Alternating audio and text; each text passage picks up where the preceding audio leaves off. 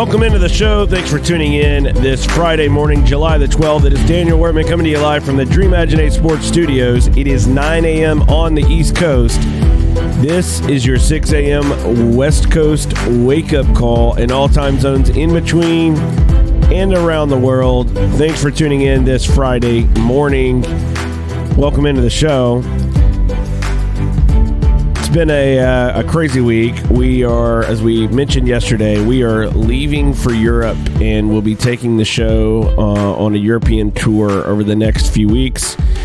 So getting ready for that and getting everything lined up, logistics, all of those things play into it. So been a crazy week, but good day today, birthday today.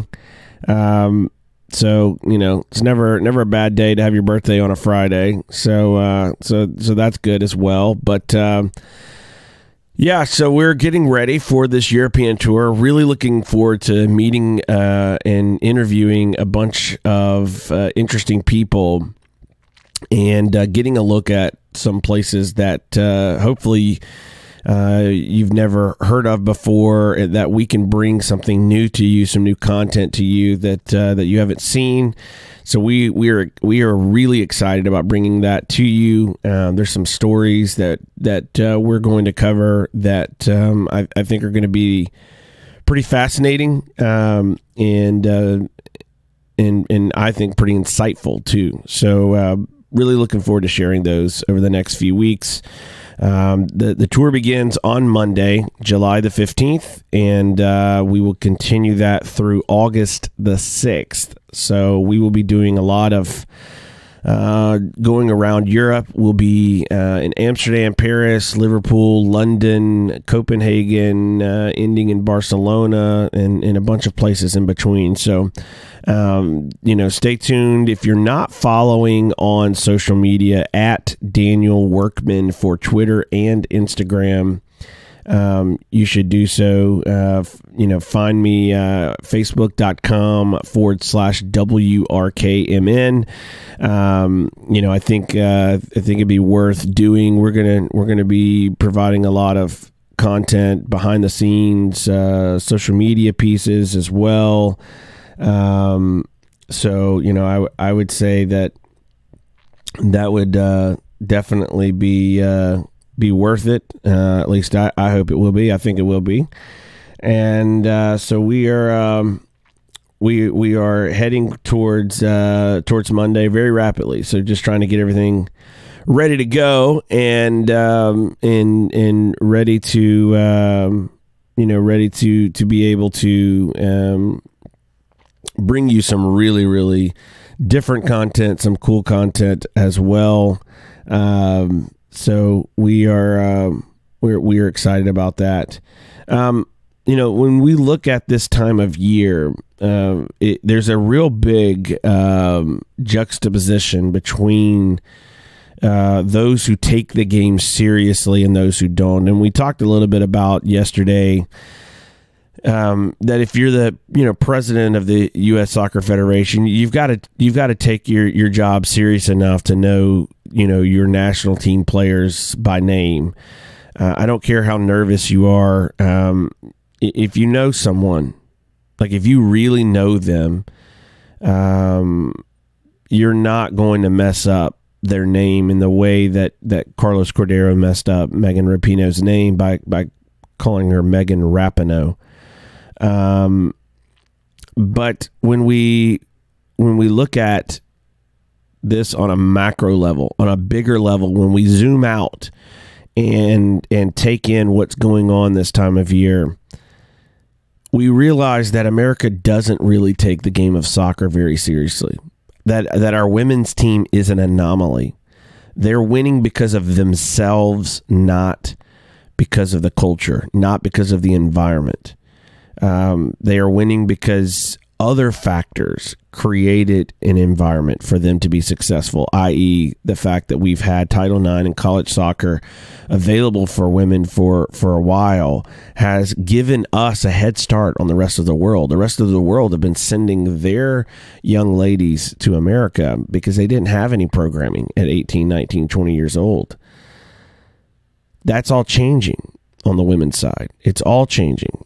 When we look at the men's side of the game, it's very easy to see that we don't take the game very serious. When you have people that stand up and say, well, look at all that Major League Soccer has done, all the money they've invested. Well, I would say a couple things. Number one, have they? Have they really invested? And the reason why I asked that question, have they really invested, is this. If they've really invested, why do they go into these cities demanding that the taxpayers be paying for their stadiums and their infrastructure? Because they're not investing. It's the taxpayers who have often been investing. And you can't say they're putting the money into the soccer side of these things. They run budgets that are for an entire team less than one player makes in Europe. We're not talking about apples to apples here. We're not talking about an ownership group in Major League Soccer that has teams around the country that is putting all this money back into the game. They're making money off of the game. They use Soccer United Marketing, their second company, to gain profits off of the U.S. men's and women's national teams with a no-bid contract that they pay under market prices for, and they get to earn profits off of. They're not putting money into the game. They're taking money out of the game. They're taking money out of U.S. soccer. So when we look at this on a macro level, you're talking about, players that are getting transferred for tens of millions of dollars, in some cases over $100 million. In some cases, players are getting transferred for what an entire MLS franchise currently costs. We don't take the game serious. How could we take the game serious when we are shopping in the discount aisle of the bargain bin? That's how we run soccer in this country at a professional level. Where we do take soccer serious in this country is completely upside down, where we're paying $1,000, $1,500, $3,000 for our 8-year-old to play on a travel soccer team. That is serious. And that is crazy. An American family will spend more in 1 year on their child to play travel soccer in America than a kid in Europe growing up will pay to their youth club for their entire youth career. Think about that.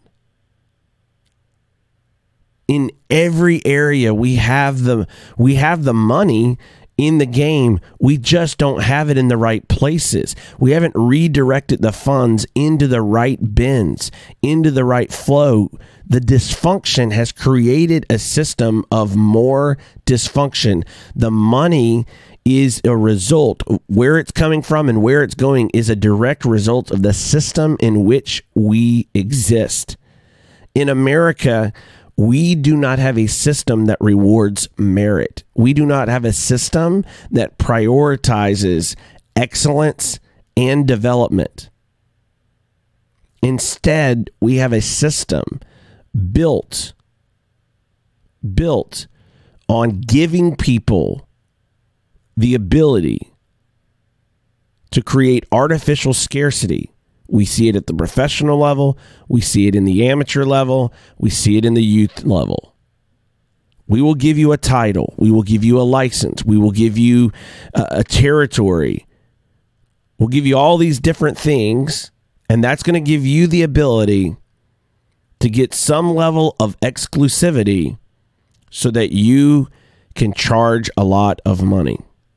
That's how it works. And we haven't figured out how to get it right. how to do it right, how to be better.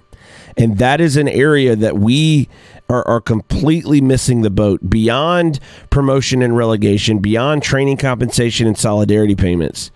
We are living in a country where we have families spending thousands of dollars on their 8-year-olds to play soccer. And we are not even realizing how far off we are from global standards, how far off we are from global practices. It's not an accident that the rest of the world is ahead of us and leaving us, no matter how much progress we think we are making here. And the Federation is notorious for making proclamations about we're growing and we're getting better. But if we're growing at 5%, and they're already ahead of us and they're growing at 10% or 15%, then in fact, we're not growing in relation to the rest of the world. We're falling farther behind. And that's where we are. That's the reality of where we are. Are there challenges to being in America when it comes to soccer? Absolutely. There are. There are challenges. There are some massive geographic challenges. It's probably the biggest challenge of all. Our blessing is also our biggest obstacle. The fact that we are so large, the fact that we have communities spread out all over this country is an obstacle. But it is also a positive. But we have to better leverage that. One of the things we've got to do is get better at what we do. So, for example, if U.S. Soccer were absolutely serious about being a federation for all, a federation of growing the sport in this country, not in 8 markets, not in whatever market Major League Soccer is in now or wants to be in soon, but in every community in this country, our national teams would be playing in all 50 states. We would be seeing the U.S. women's national team on a victory lap playing a match in Idaho, playing a match in New Mexico. We would see our youth national teams playing matches in Indiana, playing matches in Iowa, playing matches in Mississippi. We should be bringing our national teams all over this country. Our men's national teams should not just be playing in Major League Soccer markets or future Major League Soccer markets. Our men's national team should be playing all over the place. They should be all over the place.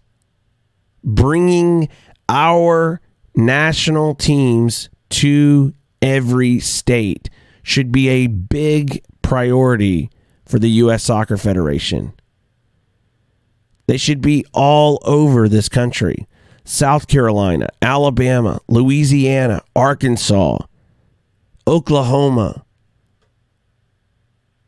Nebraska. We should be all over America, bringing our teams every chance we get to all parts of this country. I guarantee you, if you drop the U.S. women's national team in West Virginia for a match, you're going to have a massive crowd, a lot of passion, and it's going to be the talk of the state. Of the state. If we were really serious about being passionate and wanting to grow the sport in this country, that's something we could do. That's very easy. Doesn't take any policy change. There's no legal controversy. There's no excuses U.S. Soccer needs to make about what we feel like our hands are tied with this, or there's this precedent here and we can't do. Leaders lead. And leaders should be bringing the U.S. national team to every state in this country. Period. Period. Grow the game. Make the game better. If I had one birthday wish, that's what it would be, is for U.S. soccer to start placing its priority on the sport, on opportunity, on access, on merit. And one of the things you can do to improve access and opportunity is start bringing that national team program, whether it's the men's, the women's, or any of our other national team programs, to all 50 states. That would be progress. Thanks for tuning in today. Our sponsor this half hour is Ductic Brand. They are the makers of really cool products. Coaches, soccer coaches, goalkeepers, players. If you're looking for some resources to help you study the game, take notes, to deliver training sessions, etc., check them out at ducticbrand.com, DUKTIG brand.com, and use the promo code DWShow to get 10% off your order when you do. That is ducticbrand.com. We will be right back with Bryan Finnerty right after this.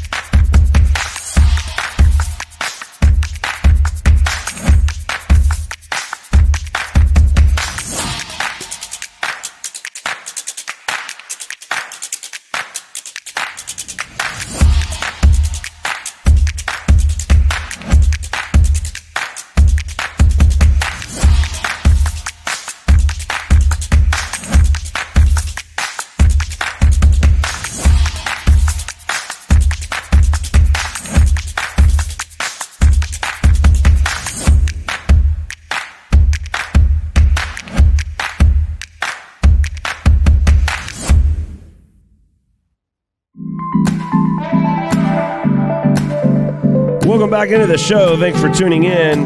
This is Friday, July the 12th, and we are excited to have joining us this morning Bryan Finnerty. He is the CEO of Opportunity Seed. Bryan, welcome to the show. Thanks for joining us this Friday morning. How are you? I'm doing great, man. Thanks for having me, and hopefully the audio's all right. I'm in the car headed to the doctor to deal with a ruptured Achilles tendon. Playing soccer, thankfully, so at least it's in the spirit of the game.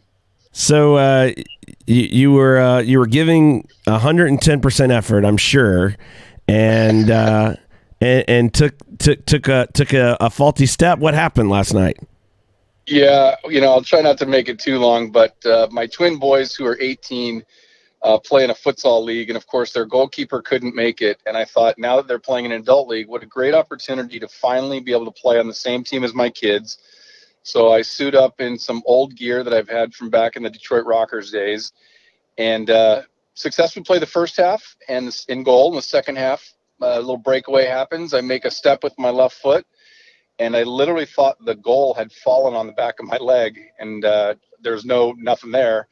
And when I turned around, there was nobody there. So that's the patterned.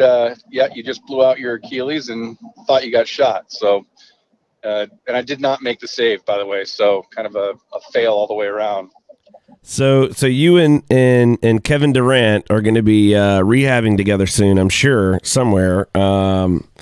Both. Yeah, Katie shot me a tweet last night. Obviously he was pretty broken up about hearing about my injury, and I don't know if it's later today or sometime tomorrow. He'll be sending out his private jet. We'll be doing rehab together. So, there's a silver lining in all of it. At least we're going to spend some time together. That'll be great. There you go. So you get the opportunity to play with your twin boys, and you were like reliving the Rockers days, and you thought it was going to be this magical night, and it ended up in absolute pain and tragedy. What did your boys do when Dad went down? Did they thought you were faking it? What did they think? They originally thought I had a cramp, And then when I said, no, I think I just blew out my Achilles, there was sort of this like shock and horror, followed by, I think Mom said this was not a good idea on the way out the door. So that's never one of those lines you want to hear, right? No. So yeah, at 51 years old, playing with a couple of 18-year-olds, it takes its toll. But it is what it is. Like I said, at least it was playing a game, and I was playing with my boys. So I'm not sure I would have changed it. I wasn't doing something stupid like bungee jumping, off a cliff or something. So right. Could be worse. So before we wrap this part of the saga up, what did the wife say when you got home last night? We've been married for almost 30 years, and there was definitely an "I told you so" before there was "Are you okay?" So she's been very gracious to take care of me. But it was. I told you this was not a good idea, and then of course, did you warm up properly? And she went through the whole routine, which I've heard 100 times with my boys. So it is what it is. It sounds like your wife and my wife are kindred spirits in that regard. As soon as I told my wife last night about what happened, she said her first thought was, so when you go out to play, I better not be getting that phone call. And I was like, okay. She's like, you don't need to be trying to run down the field and be some hero. Like, I don't need you going and having to get surgery. I was like, okay. I'm good. Yeah. So, Well, I took one for you, so you're all good. Oh, fantastic. Not for you, but thankfully I'm going to learn my lesson through you. I tell people all the time that personal experience is the most painful way to get an education. So I'm going to just try to use your personal experience to avoid that pain. In this case, literal pain. From an Achilles rupture. So good luck with that. I know you're on the way to the doctor to get that checked out. Hopefully you get some good news and a decent timetable of recovery. You mentioned your Rockers days. You grew up playing. How did you originally get connected with the game of soccer in the first place? Man, I don't know if it's probably more of a funny story than a fun one. But I was in the 95th percentile for obesity as a kid up until I was a sophomore in high school. So I was as wide as I was tall. And at probably 7 or 8 years old, I grew up in Southern California, which, because it being just a general melting pot, soccer was thankfully always around on the playgrounds and wherever it was. I just couldn't keep up with kids on the field, and we'd play a version of kickball, soccer, whatever it was. And I remember on a Saturday going with my best friend, what then turned out to be a soccer practice. And as the coach was kind of letting everybody join in that had showed up that day, and he's like, yeah, man, you're not really kind of in the pack of kids, even let alone touching the ball. But we do have this one position. You get to wear these really cool gloves that the palms are made out of like ping pong paddle material at the time. So I'm clearly dating myself. And you get to wear this really snazzy jersey that's like a rainbow. And you get to stand here. You don't have to run anywhere outside this box. And you can use your hands to catch everything that comes at you. I was like, someone just literally invented a game perfectly for me. So that was it, man. I literally was the goalie since I was 7 years old. Thankfully, I did grow my sophomore year 6 inches and also lost a bit of weight thanks to a coach that took a real passion in helping me become a better player. But 7 years old, 7.5 years old, and started as a goalie, and clearly, as my last injury will tell you, ended up as one. So you went on to play in college and then to play with the Detroit Rockers. What was that like back then in terms of the league and the environment and the ambiance that you played in? I think a lot of people nowadays that follow the sport, they don't really realize what was going on in that kind of indoor experience years ago. Yeah, it was interesting because growing up in San Diego, we had the San Diego Sockers that had been there through the late 70s from the NASL days, and which was pretty popular. And they would just play in the winter almost as a filler sport or a tune-up for some of their off-the-bench guys. And at the San Diego Sports Arena, they were putting 14,000, 15,000 people a night in the place. And as the NASL was winding down, the MISL, Major Indoor Soccer League, oddly enough, was taking off because you had a lot of NBA owners that were looking around the arenas saying, man, we got a lot of empty seats here on, the Friday, Sunday when the NBA team plays on a Saturday. And some small mid-market teams had no NBA or no NHL.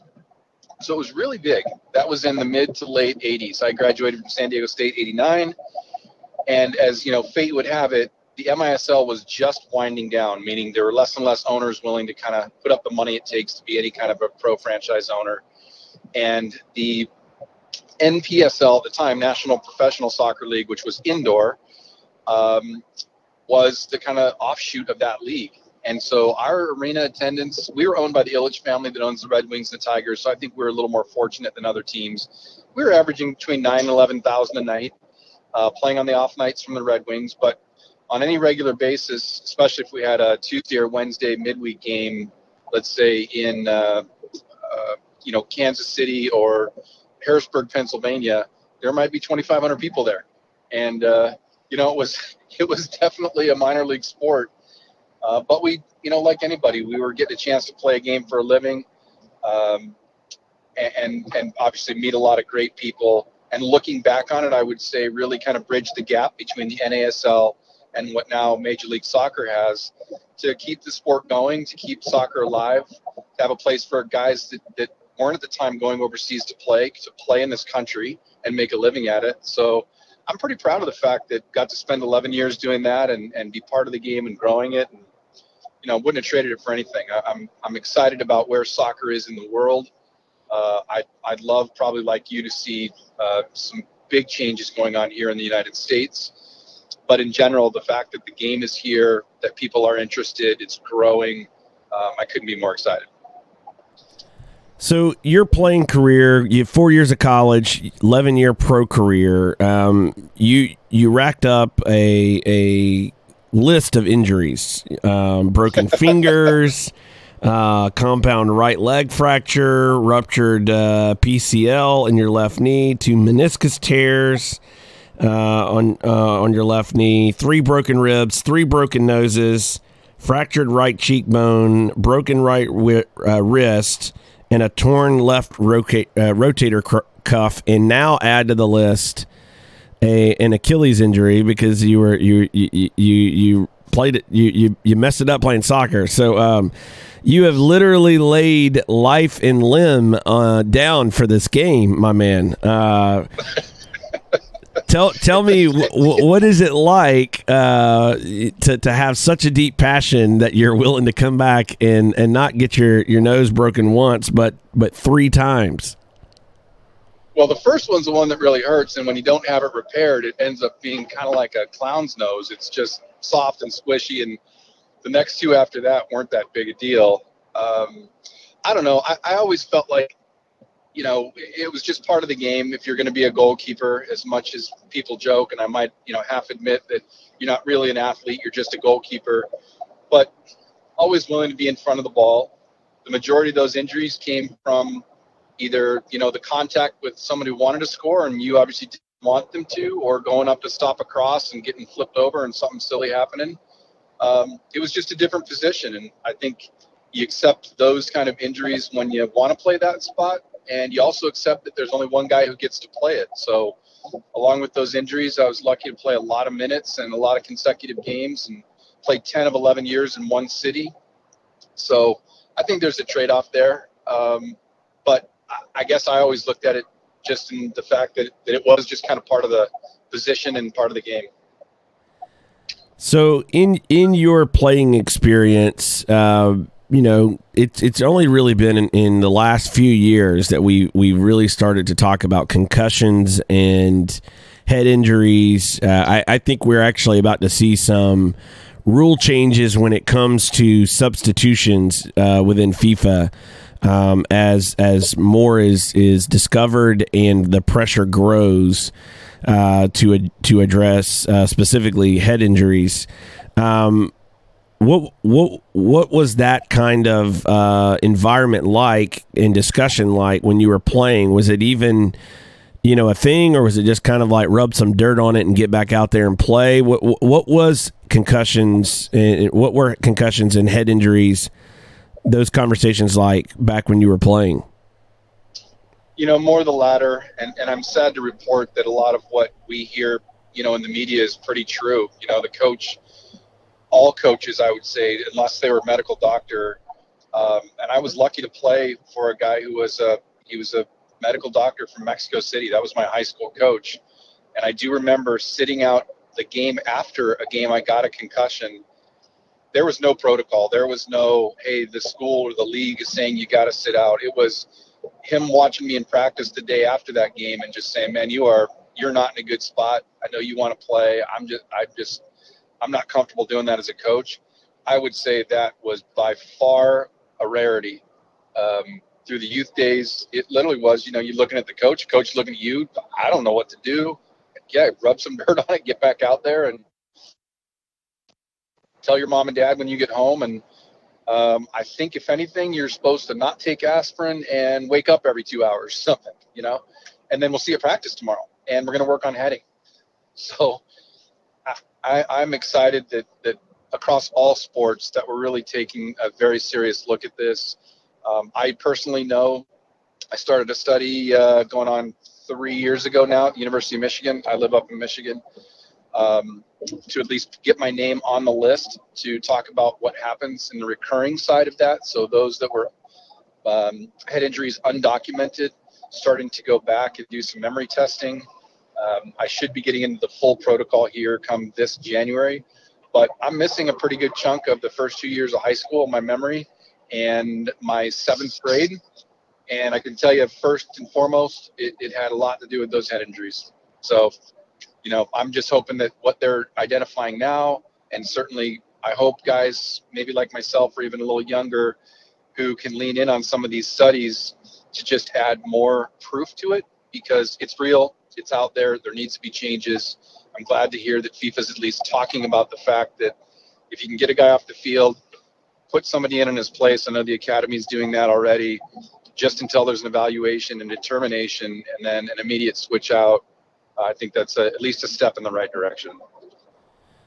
So all of that, your experience, your playing career, you have twin boys, and now you have Owen that is going to the University of Michigan to play as a goalkeeper, and he's currently playing with Detroit City FC. What is that like, knowing the ropes, knowing where he's at now, having that experience? How has that helped you prepare him for his career and understanding his body and recovery, or what things to look out for? Well, you cited it earlier. I know we were joking a little bit, but the easiest way to learn is through that pain. The second is somebody else's. And so I'd say thankfully for Owen, when things like this happen, and he's had a couple of broken bones, finger specifically that he wanted to come back from earlier. He got his chin busted up that we thought was a broken jaw. That certainly kept him out, because we also ran a parallel protocol for head injury. Like any athlete, he wants to get out there. He doesn't have a lot of experience of what it takes to say no. And at least I can say, hey, I personally have been there and done that, and not to my benefit. So when he can look at me and at least say, I think I got to trust my dad on this one. My dad wasn't just some guy sitting on the couch all these years. He was in the game. He had these kind of injuries. He can show me his hands that are arthritic and all busted up because he didn't take some time off in advance. Certainly the memory problems with not being diagnosed correctly on the head injuries. It helps. It doesn't alleviate my anxiety as a dad. I think my wife, Denise, is maybe 10 times that, sitting on the sideline as a mom of a goalie. But I also know, like any of us as parents, that when your kids are following their passion and they're thriving because of their happiness to do whatever they're doing, whether it's being on the robotics team, being a part of dance and cheer squad, or chance to play at Caltech like Josh is, or University of Michigan like Owen, there's nothing more you want for your kids than to see them happy and just see them excited. So we balance that out, right? That we want your health and wellness first and foremost. We're going to balance that against you doing something healthy with your body and getting ready to prepare to play the game at a good high level for where they are in their age. So you grow up in this American soccer landscape, or your boys grew up in this American soccer landscape. You as their dad, Josh and Owen, playing the game. Was there ever? Did they ever tell you like they felt pressure, or was it just something that they just latched onto? What drew them into the game of soccer? And now both getting ready to head off to college to play. Where was the genesis for them? It's interesting. That's a great question, because with twins, there's sort of the age-old debate, nature versus nurture. And so you'd say, well, on the nurture side, man, Dad must have really pushed these guys into playing sport. But the reality is, living in Michigan, we have basements, most of us, and you get long winters. The boys really just kind of love kicking a ball. I don't know that it looked like soccer when they were 2 or 3, and just enjoying that. And obviously, when your dad participates with you in that, you probably fall a little bit more in love with it, just like I did with baseball with my dad. And the more they played, I really wanted Owen to be a field player, and I coached him. I think Denise coached him when they were real little, because she was wise enough to say, you really don't need to coach him now. But as I coached him when they were 7, 8, 9, it was I put Owen up front, or I put him in the middle. We'd watch this little pack of Beehive kids run around having fun. And I'm trying to tell them, look, if you're forward, at least stay forward, try to score some goals. You're a defender, your job's keep the ball out. And you're certainly allowed to go anywhere you want in the field, but let's try to at least get some organization. And that ball would come down towards our net, and this flash would come across and kick the ball out, and it'd be Owen. And I'd be mad that, as Owen, you're a forward. Let the other guys, that's their job, And he said to me, Dad, if they don't score, we can't lose. And Denise and I look at each other like, you hang your head and you go, well, he's goalie. Dang it. And he's always had a passion to be in the backyard, kicking the ball against the side wall, kicking against the garage, playing in the winter. Josh, on the other hand, and I think going to Caltech would kind of speak to his nature. Very smart kid, top 3 in his class. Also loved doing robotics, and is a very engineer-minded kid. Josh really loved soccer because it was a social aspect for him, and he liked the physical component of it. He's a center back, so he really likes kicking people. And when Owen and Josh played on the same team all the way up until they're about 14, quite frankly, he also enjoyed, as the older twin brother, kind of taking care of that business before it got to his brother. So if you ask Josh, that he loved all of those things about the game of soccer, not because, hey, I might get a chance to play it later in life, or I have this passion to be the best in the world at it. He just liked all the other ancillary benefits, and that's why I love sport in general, but I really love this game because the way it moves around. My boys are a perfect example of, you don't all have to be the next U.S. national team star and have aspirations to do that in order to play this game. You can find that fit for you, even if it's not playing at a Division III school, but just playing co-ed soccer at the university you're going to, or youth recreational soccer in your community. The game is still awesome. It's still fun. You can play any part of it. So I know I'm off on a little bit of a tangent, but for my boys, it was really cool to see them both fall in love with the game for almost completely different reasons. That's awesome, and I think you have such a good perspective too when you have twin boys and seeing, each of them kind of grow to love the game in their own way, play in their own way, chase their own path. Now that they're getting out of high school, kind of going in separate directions for school. Not to say that the bond and the family bond is any way a part of that. It's just choosing different paths for this next chapter of their life is also really cool as well. When you look at the kind of ecosystem and the environment that your boys have come up here and grown up in the last few years, getting them ready for this next level. What have you enjoyed about their high school years in terms of the opportunities they got to play in, and then what areas would you look at and go, man, I wish this was a little different, or this would be tweaked? And we're good for the next hour, right? Go for it. No, on the plus side, knowing that there are different levels, and we're very fortunate. We live in Michigan. I'd say, maybe top 10, taking a wild guess in terms of not only participation, but organization of soccer. Lots of varying degrees of opportunity for the boys to play in at different levels.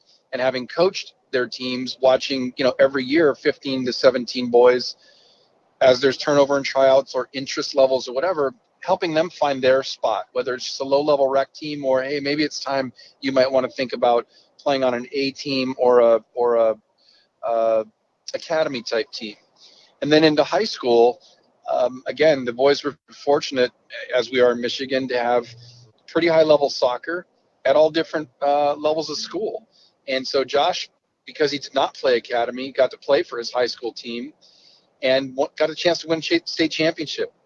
So again, it was kind of a fulfilling prophecy for him that it was really about why he was in the game, not winning that ring, but being a part of this competitive, do the extra stuff. It's going to make a difference later. I mean, it really hit home for him, and high school soccer allowed that to happen.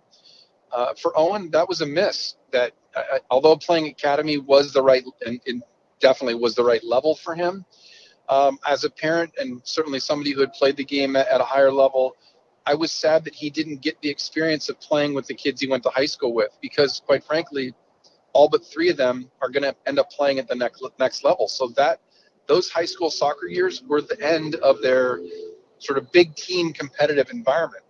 And I also think there's something different about wearing that badge on the front of your jersey that represents your school, whether it's high school or college. And if you're ever fortunate enough to do it as a pro, wearing that badge and playing for your school and your student body, I just think there's a great learning there, a humility that comes with that. So for Josh, man, what an awesome opportunity. And I think with the academy saying that's not a possibility, at least today's day and age, I think that's a miss for those kids, because not every kid that goes to the academy is going to go on and play in college.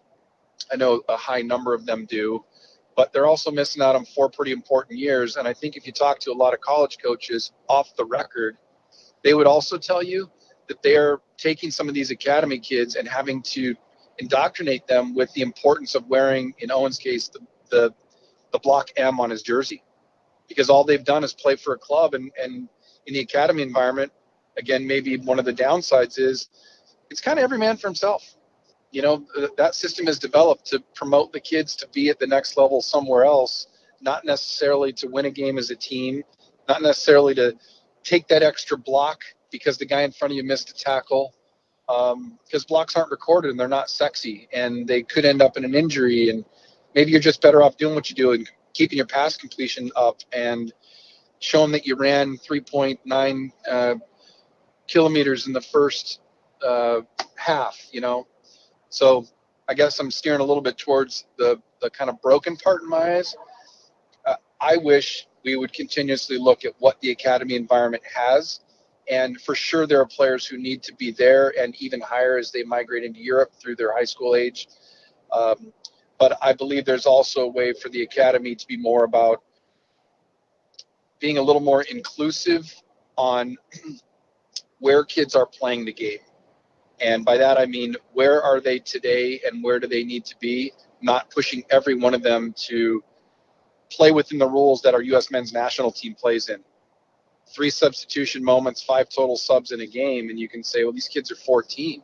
How are they going to get better at the game if they're all sitting on the bench after a week's worth of long training and they're looking at their buddies who are enjoying everyday training to play for their high school? Certainly seems to be a little miss, just at least at that youth level. So you have experience. You're an entrepreneur, business owner, investor. and you have your own foundation, Opportunity Seed Capital, Opportunity Seed Sports, your foundation. You have a really good perspective, and you and I met during Eric Winalda's campaign for president of U.S. Soccer. And one of the things I immediately loved about getting to know you is the way you process information and find solutions and diagnose situations and find a path forward. And one of the things I look at in the landscape of American soccer is we have a lot of, and you mentioned even like these youth soccer clubs, adult amateur clubs, even professional clubs, and if you were to take them out of soccer, let's say they're all in the restaurant business, not many of them would be around in a year or two. They're not run very well from a business perspective in general, and certainly you're not going to read glowing customer reviews on their organizations. So as you have had this experience with your kids, your own personal experience playing, what if you were looking at a soccer club and going, how can I make this thing better? There are a lot of things on a macro level we could have a conversation about systemically that would change some of the culture and environment. But even right now in the current context of where these clubs exist, what are some things that you look at knowing the landscape and go, man, I think we're missing it here, and here, and here's some things we would want to look at to do better? Man, I'll try to at least stay a little high level on that, but that's a great question, right? And one that just does not get asked enough, which is why I love listening to your show. For me personally, I know this sounds counterintuitive, but that's what we're talking about here, is stop treating the parents like they're the customers. And I know that sounds counterintuitive because it's common sense that these kids aren't writing the checks, but I think that's the problem, is we treat the parents like they're the customers. I'm saying this generally, not all clubs do this, but for the most part, the clubs treat the parents as if they're the customer, which means you get some marginal kids that are playing in teams they shouldn't be because they've paid their $3,000 per year or more since they were 8, which makes no sense at all. But because we treat the parent as the customer, we're okay to do that, because when one parent says, hey, my kid really need to play $3,000 a year soccer at 8 years old, and you go, yes, they do. And the parents say, well, that doesn't sound right. You go, okay, step aside, because there's 15 people behind you with their checkbooks that are willing to write that check. That's a problem. So I think if we started looking at this a little better and saying, look, at the very, very top of that pyramid of, let's just say, any youth club, you're going to have your kids who definitely have what it takes to play this game at the next level, and they need to be there. Let's migrate them there. And when they get there, there's no cost to doing that. And there is a way to do this, right? So you get them at that level. Therefore, you're not buying your way in. Okay, now we should be talking about talent, and we should be talking about opportunity. Below those levels, let's make the charge to play at that. I don't know that we're ever going to alleviate the pay-to-play model, which is saddening, and that is another show in itself. And one, the Opportunity Seed Foundation, that was the genesis of us starting that foundation out of the proceeds of one of the sales of our company, was we at least have to address the issue. We may not address the overall problem, but the issue of pay-to-play sports is that we're selling to the parents. So I think at those lower levels, if we can get kids playing the game and they don't need $60,000 a year soccer coaches at 8 years old, they don't. Do the group of 8-year-old soccer coaches need a $60,000 a year oversight person? Sure, that we could have that in place, and that certainly could work. But we don't need them as everyday regular coaches for 8 years old. And then you can just do the math on the way up, because my goodness, if I had that guy at 8, what are Josh and Owen supposed to have at 10? And then, my goodness, what are they supposed to have at 12? And by then, I've paid so much money.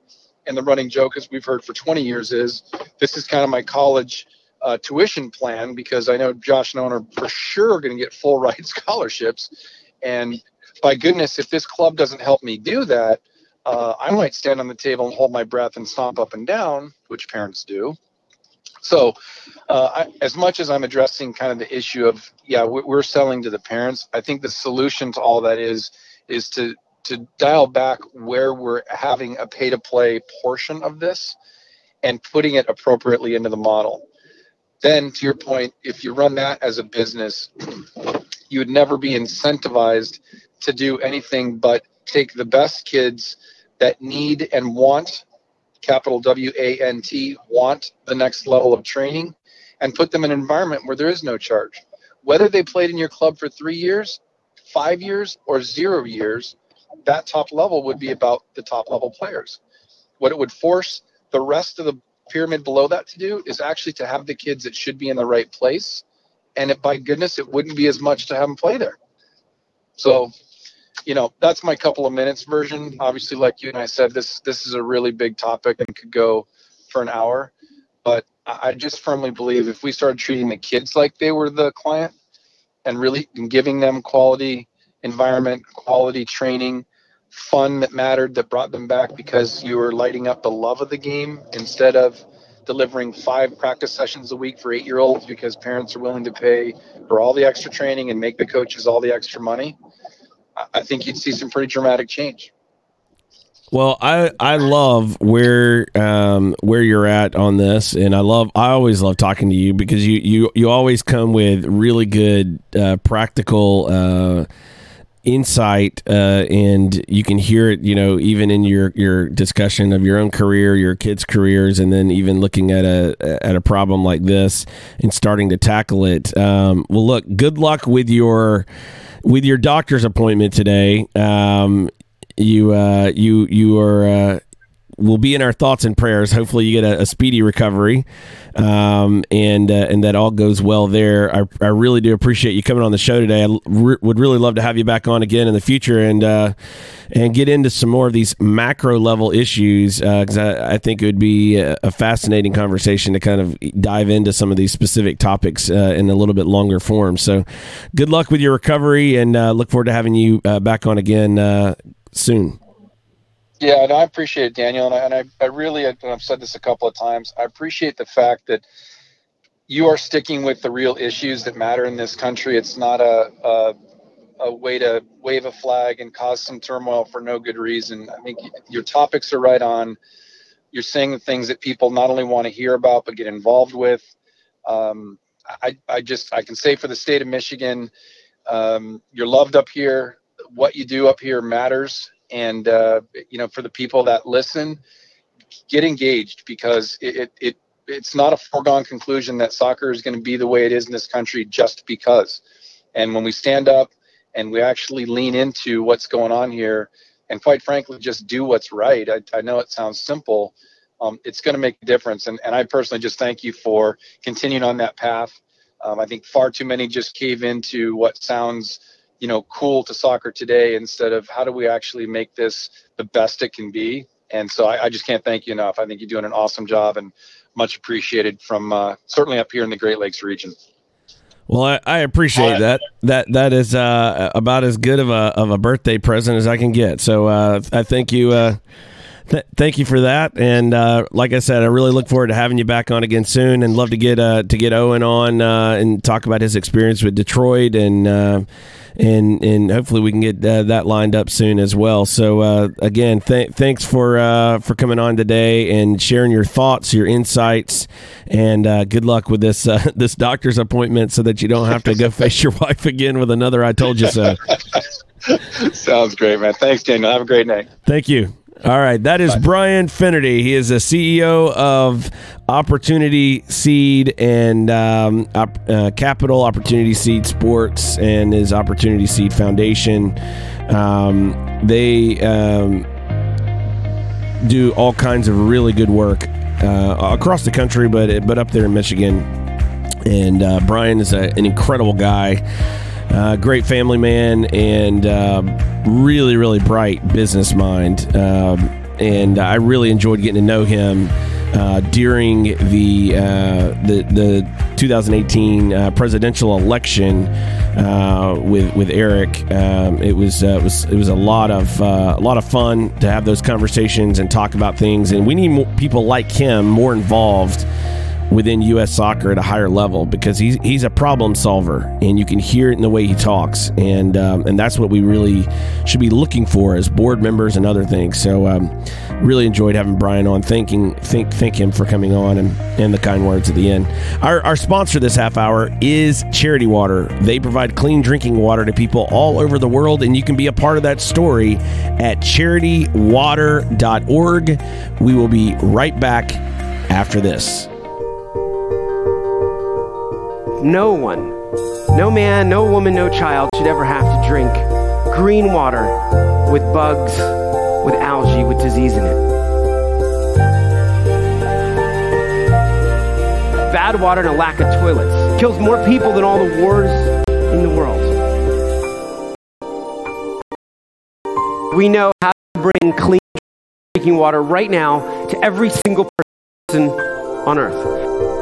And when you can bring water into communities, it truly transforms them. It changes everything. You could know that you'd made a difference. You could know that you had truly impacted the life of a family, of a community, of a region. There was either clean water or there wasn't. We believe in a world where every single person has clean and safe water to drink, and we will continue fighting until that happens.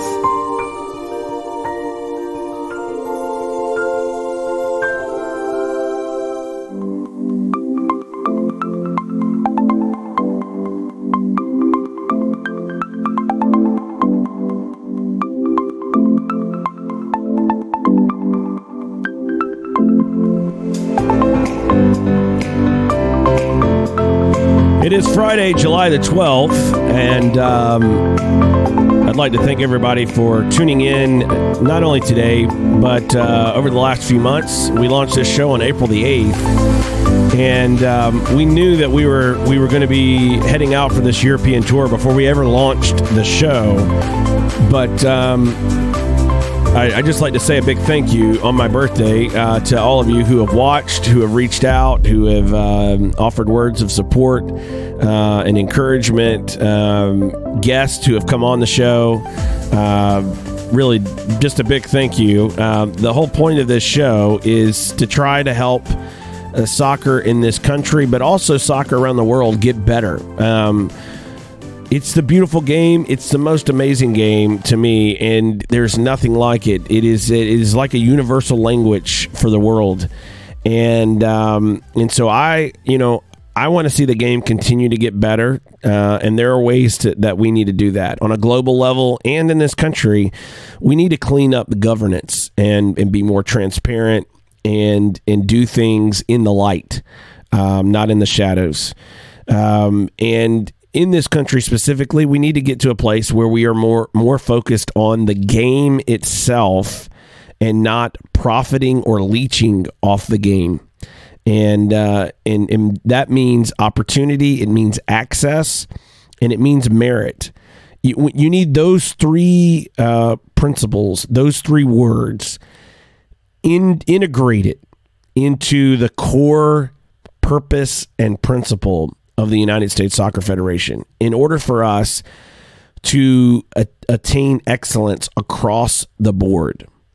As great as our U.S. women's national team have been, and they were amazing this World Cup, we are not going to be able to stay at that level unless we put more resources into the women's game.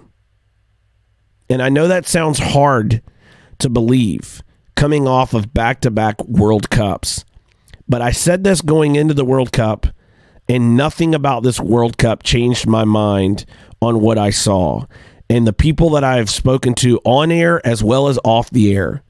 And that is, other countries are coming, and they are coming quickly. And you look at countries like Spain, in the next 5 to 10 years, they are going to be a powerhouse. You look at Italy, same thing. countries around the world are starting to take the sport seriously. They are starting to put resources into the game. We cannot allow our country, with the storied history that we have with our women's program, to sit on its laurels and not double down and reinvest and get better. Having only 9 NWSL franchises in this country for the top level of our women's game is, quite frankly, an embarrassment. We should be the place that every lady in the world wants to come and play. We should be the top league in the world.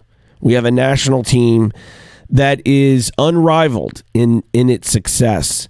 And our national team players, our national team pool players, and other top talents from around the world should be looking at the American Professional League as the best league and best opportunity in the world.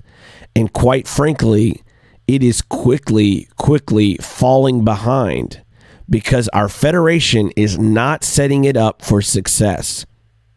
They are doing to our women's game what has happened across the board in every aspect of soccer in this country. And that's why we need change and need it now. We need to do better. It's not that people are out and wishing for the destruction of the game. It's just that we are not realizing our potential. We are not doing everything in our power to attain excellence. It's one thing to take a step.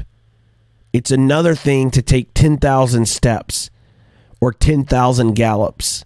You're going to cover more ground the farther you go. And that's what we need from our federation. We need leadership that stands up and says, we are going to take American soccer to the moon.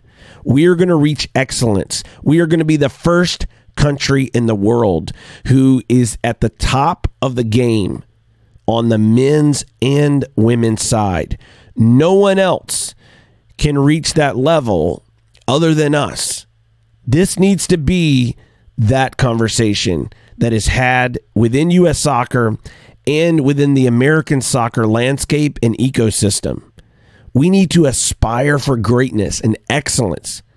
And if I could wish for anything on my birthday, that would be what I would wish for. That American soccer would be given the opportunity, the access to use merit as the primary principle to go and reach for the stars. That there would be no gatekeepers getting in the way, that we would get all of these arbitrary rules out of the way. We are artificially doing soccer in this country right now. We're not there. And the reason we're not there is the rules. It's not for a lack of interest or money. There is more than $5 billion per year invested into the youth soccer space in America. That is more than the top professional league in Germany. We don't lack for resources and we don't lack for interest. We lack for opportunity and access that is merit-based. That's what I want to see from this country. That's what I want to see on my birthday. That is my hope, and I am looking forward to these next few weeks as we take the show to Europe and get to have some conversations about what life is like on the ground in different places across Europe, and we look forward to sharing that with you and bringing that content to you. And again, follow me on Instagram and Twitter at Daniel Workman, Facebook.com/WRKMN. Thanks for tuning in this July the 12th for my birthday show. I really do appreciate it. I really appreciate Bryan coming on today. Playing hurt and getting the job done was excellent as always, and always great to catch up with him. Thanks for tuning in. We will see everyone on Monday live from Amsterdam in the Netherlands. Goodbye, everybody.